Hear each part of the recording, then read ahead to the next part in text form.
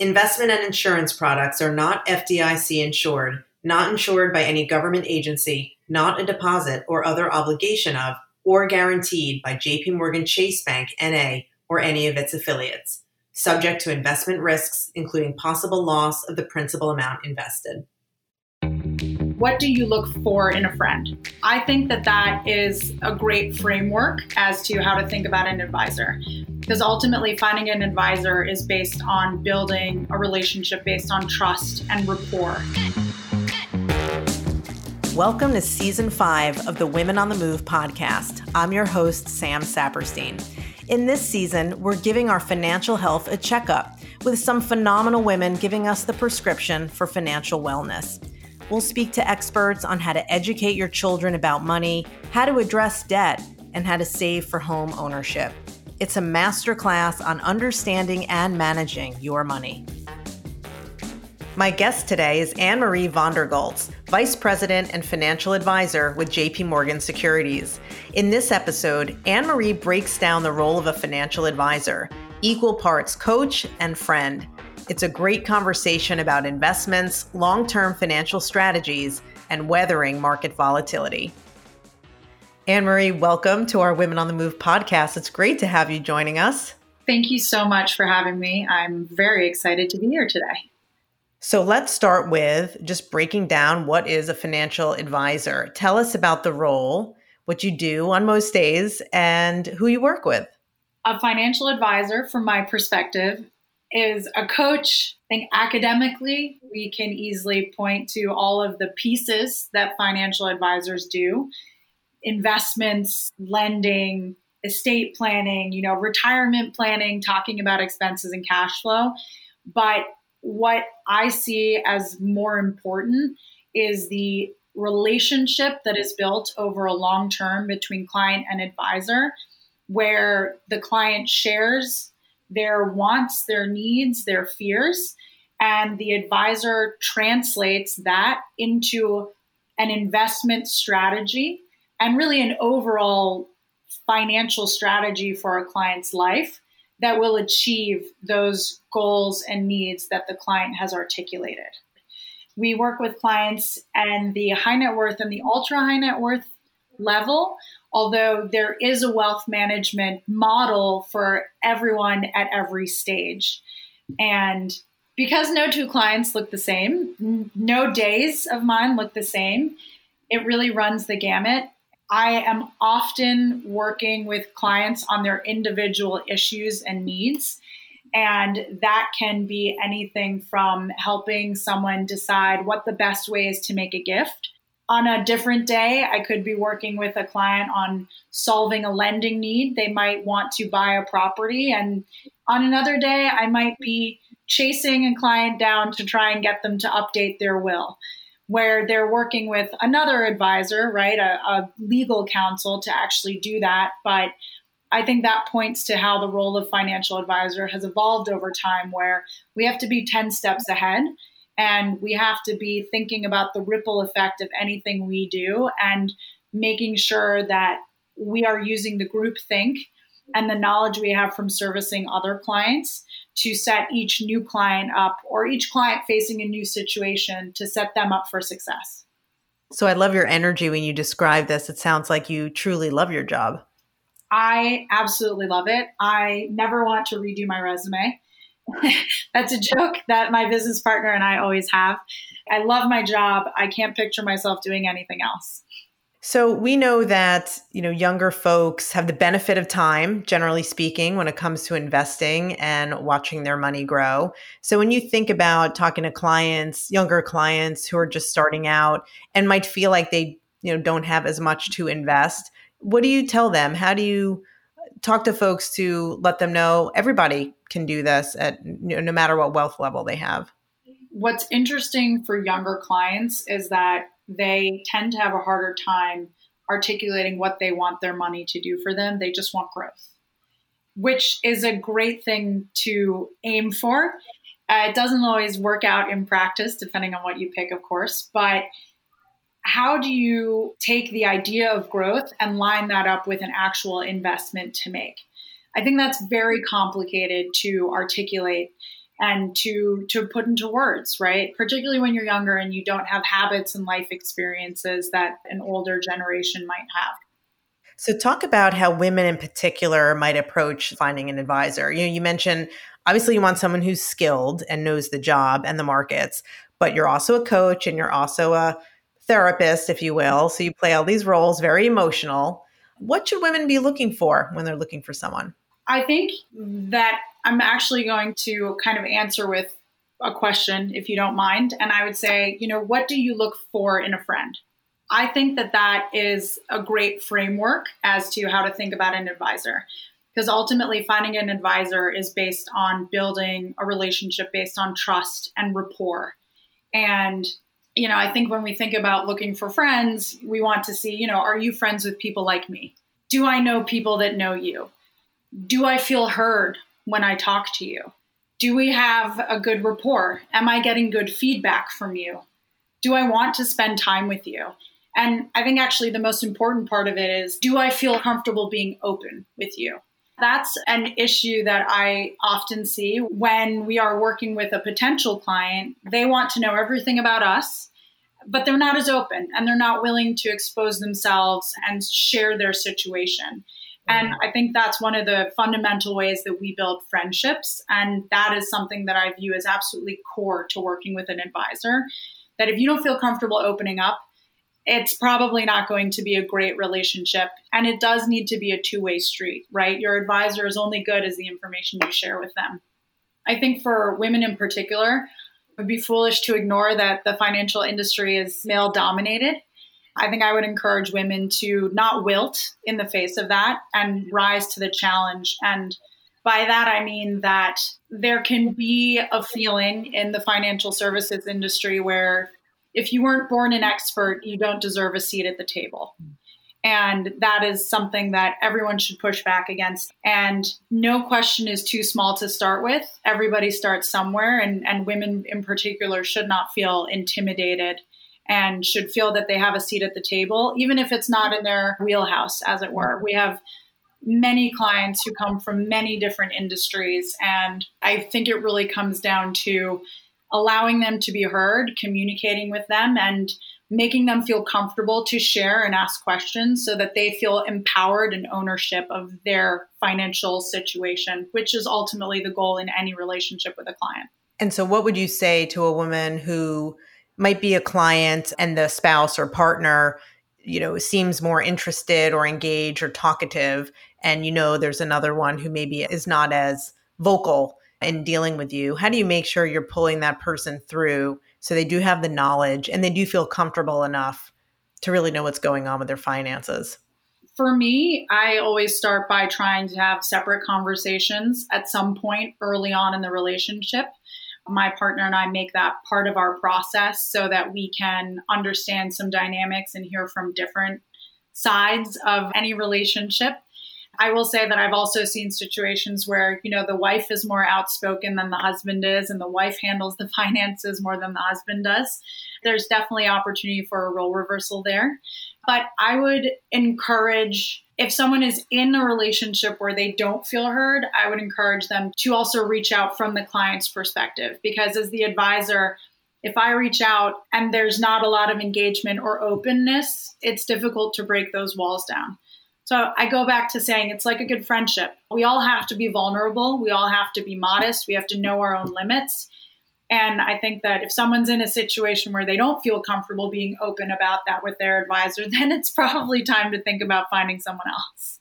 So let's talk about women who might find themselves in another unfortunate situation, which is that of divorce, and really having to understand what their financial needs are at that time, maybe even educate themselves about their finances. Have you worked with clients in this situation, and how do you generally just help them during what's usually a very difficult time period? We have worked with clients in that situation. Unfortunately, it is an emotionally stressful time. I think the first thing that we often find is it could also be a man getting divorced and feeling stressed out. What we most often find is that couples have the same financial advisor. Someone's breaking up with someone. Yes. On the financial side as well. One spouse is finding a new advisor. And I view the advisor's role at that point as taking as much of the burden off of the client as possible, and also making sure that they are being heard and that you're speaking their language, because it can be that the spouse that comes to you is the one that may not have been as comfortable transacting in the financial world. But the next step would then be understanding what they have to work with and what their needs are, and really making them feel comfortable that you can align their portfolio to meet their needs and giving them a plan. I think that that's what we have found makes clients in those situations feel the most empowered, where they know now what they have, they can quantify it, and they know what they're going to do with it. Because often when you do have a split at a larger size, one individual isn't as comfortable with what's happening in the portfolio, and they feel lost and they feel like the floor has fallen out from under them. I also think that it's very important to have a team around you, and that includes, your marital attorney in that situation, an accountant, and your advisor, and to make sure that there's an open line of communication so that they are sharing their experiences. Because there are a lot of little pitfalls, and you want to have checks and balances to make sure that you have different eyes on, to make sure that you're not falling victim to anything as you're separating your assets. That's very helpful advice. So sounds like make sure you have the fuller team with you in that situation, and ask for that structure up front, getting everything organized in one place, get the knowledge you need so that you can really use that as a tool to move through all the various pieces you need to. Yeah, I think it's using that so that you can start your new life and move forward and really separate yourself from whatever setup you had in the past, and make sure that what you're doing going forward works for you. Because actually, in a way, you now don't have to worry about someone else, right? You can be very selfish, and it's an opportunity to be selfish and articulate that and feel empowered to be selfish. So let's talk about how the job of an advisor has changed, particularly over the last few years, as more and more technology has been brought into the field. And when I say technology, I'm thinking of things that you might be using to serve clients better. I'm thinking of ways clients might be accessing information better online, for example. So can you describe how it's just become a more technical job with more tools that have helped you? Certainly, from my perspective as an advisor, from 10 years ago to today, we couldn't have worked from home 10 years ago, right? So quite obviously, technology has come a long way, even in the last 10 years. But I think more interestingly, from the client's perspective, to your point of what you just said, Sam, that clients and everybody, we have more access to information, and we have more access to investments. So in many ways, people can be their own financial advisors, right? They can invest their own money. They can buy fractional shares now. That's not something that was as easy to do 10 years ago. I think technology is great in many, many respects. I think we also have to respect its limits and see that it's not the end all be all, particularly when it comes to the world of investing. And what I mean by that in particular is that, we have to recognize the limits of artificial intelligence and online investment services. And I think most often clients forget the emotional part of investing, and that the emotional decisions are actually what create the most pitfalls when it comes to managing your own portfolio. Do you find clients more knowledgeable when they talk to you about certain things? And yet, is that knowledge almost dangerous? Because to your point, they're awash in information and you have to help them sort out what's worth listening to. Certainly from when I started out versus today, there is a greater comfort with what's happening in the markets. It's just there's a higher level of participation. Even my friends that don't work in finance will talk to me about Amazon and Tesla and Facebook and whatever stock is in the news that day. I see, though, that there's a great opportunity now that when there is so much information for us to educate and empower people that we work with, it can certainly be a double-edged sword of too much information. People can be their own worst enemy. They think they're very well informed. In some situations, they are very well informed, but in every situation, it leads to a great conversation and an opportunity for us to talk it through. I think a great source of information for me as well is my clients. Like my clients are a wonderful way for me to learn about a specific industry, what's happening in the world, and also to learn about them and to understand their perspective, which is a constantly changing piece of information that I need to do my job as a financial advisor. So before COVID, what were some of the most common questions you heard from clients, and what were their priorities, and how has that changed given COVID? Ooh, well, before COVID, one of the most common questions about the market was, when is it going to fall, right? Is it just going to keep climbing forever? I think that we've been in an 11-year bull market, and that can lull people into a sense of security with what is going to happen in the markets. But there's always some concern in the market. And I think from what I've found is that clients always have a reason to be worried and not to get invested. But one of the big changes that I did see through COVID was that focus back on what a priority was. And I have encouraged people to look back and say, what made you feel panicked? And do you feel prepared if that were to happen again? Because I think, we're not out of the COVID woods yet in a humanity perspective. I do think what's interesting is that the market wraps its head around what's happening reasonably quickly. And there is a disconnect between what's happening in the markets and what's happening in the world. And that has been very difficult for any investor to reconcile. We see that people aren't working. We see there's more homelessness. We know people are out of jobs. We know people are struggling. We know people are dying. And yet the market seems to be okay. That has been a very big struggle. And I think that it's human nature to want to fall back on what you're seeing and make investment decisions based on that. But that has been another opportunity to kind of take a step back and look at the facts from an investment perspective, which has led to a lot of productive conversations for us with our clients. And I think helped people think back to, why did I panic? What were my priorities? Are my priorities still the same? I think another outcome of COVID is that clients have been more focused on what happens to me if I die. Something that, maybe prior to COVID, it didn't feel like as big of a risk to everyone day to day, right? If you were sick or if you had someone elderly, different story. But now we're all faced with the reality that any of us could get sick at any time. And I think that has also highlighted how the financial industry or the wealth management industry has changed in general in the past 10 years, where historically advisors were more transactional. A client might go to their advisor and say, I want an international stock portfolio. Can you do it for me? Great. And things were done in a vacuum. Now I see the role of a financial advisor to really be the first phone call for a client when it comes to a financial issue, to be an advisor to them on every front, and to be talking about all these different aspects of their lives, and to think 10 steps ahead when they make any change in a portfolio.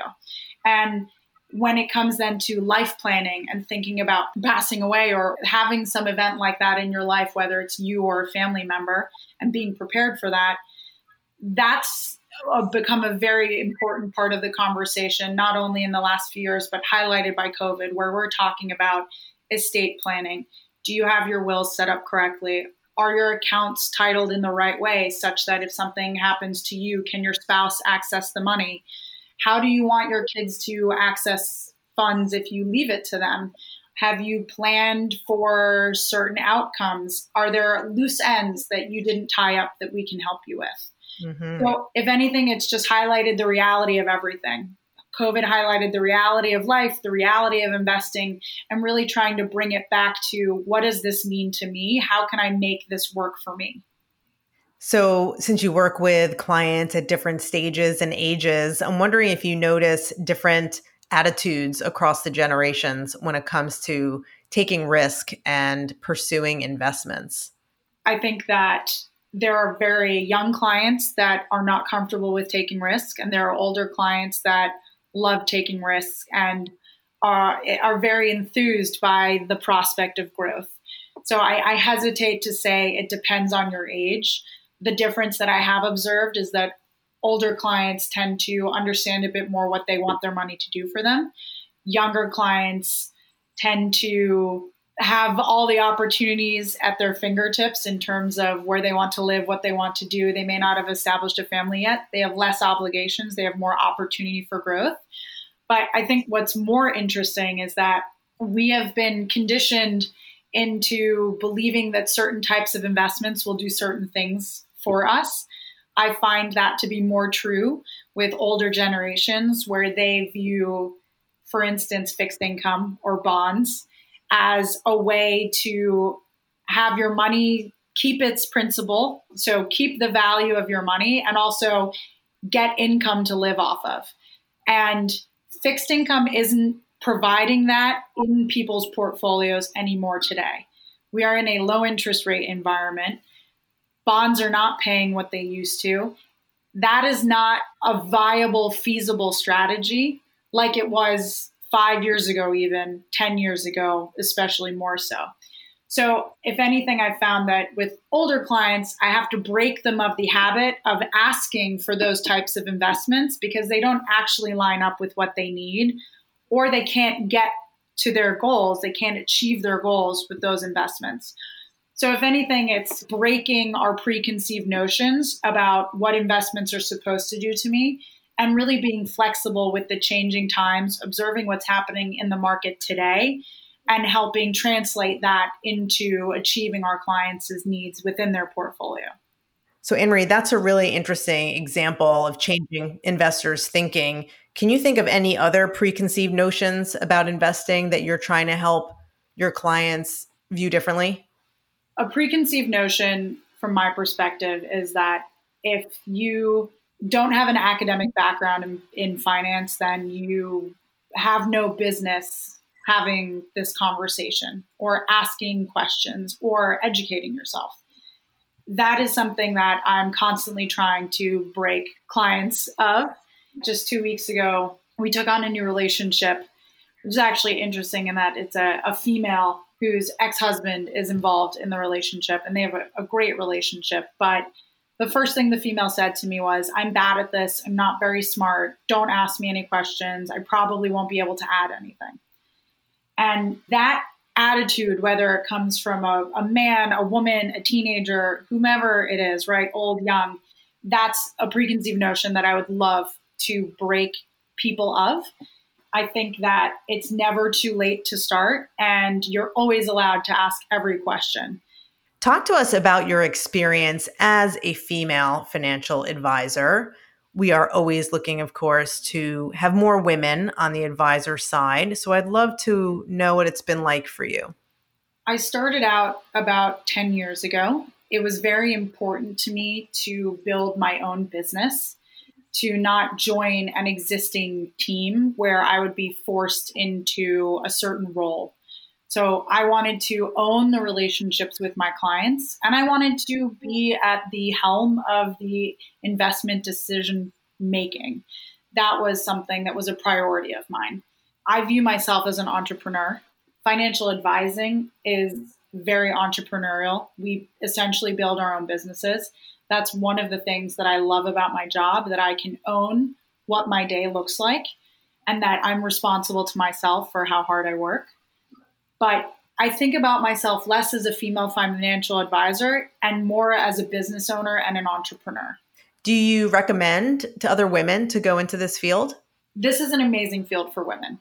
For anyone in general, I think for women in particular, if you want to decide what your day is going to look like, what your life is going to look like, there's a great deal of flexibility.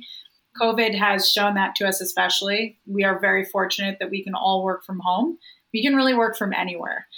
But I think for women in particular that plan to have families or want that work-life balance flexibility, this is an amazing industry because you decide what your hours are, how hard you're going to work, and what you're going to be offering to your clients day to day based on what you can give. Thank you so much, Anne-Marie. It's so nice to speak with you and hear about, your approach to investing, how you serve your clients, and really how you help them now in such an uncertain and volatile time. So thank you for that work. Thank you again for having me.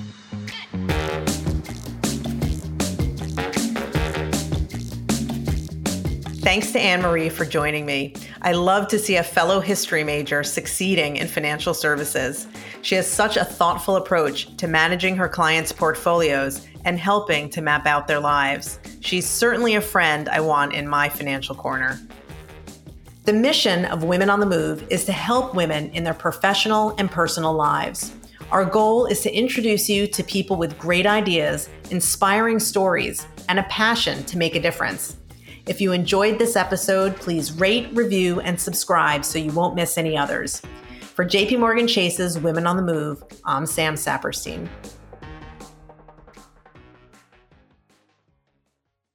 Please refer to the podcast description for additional disclosures.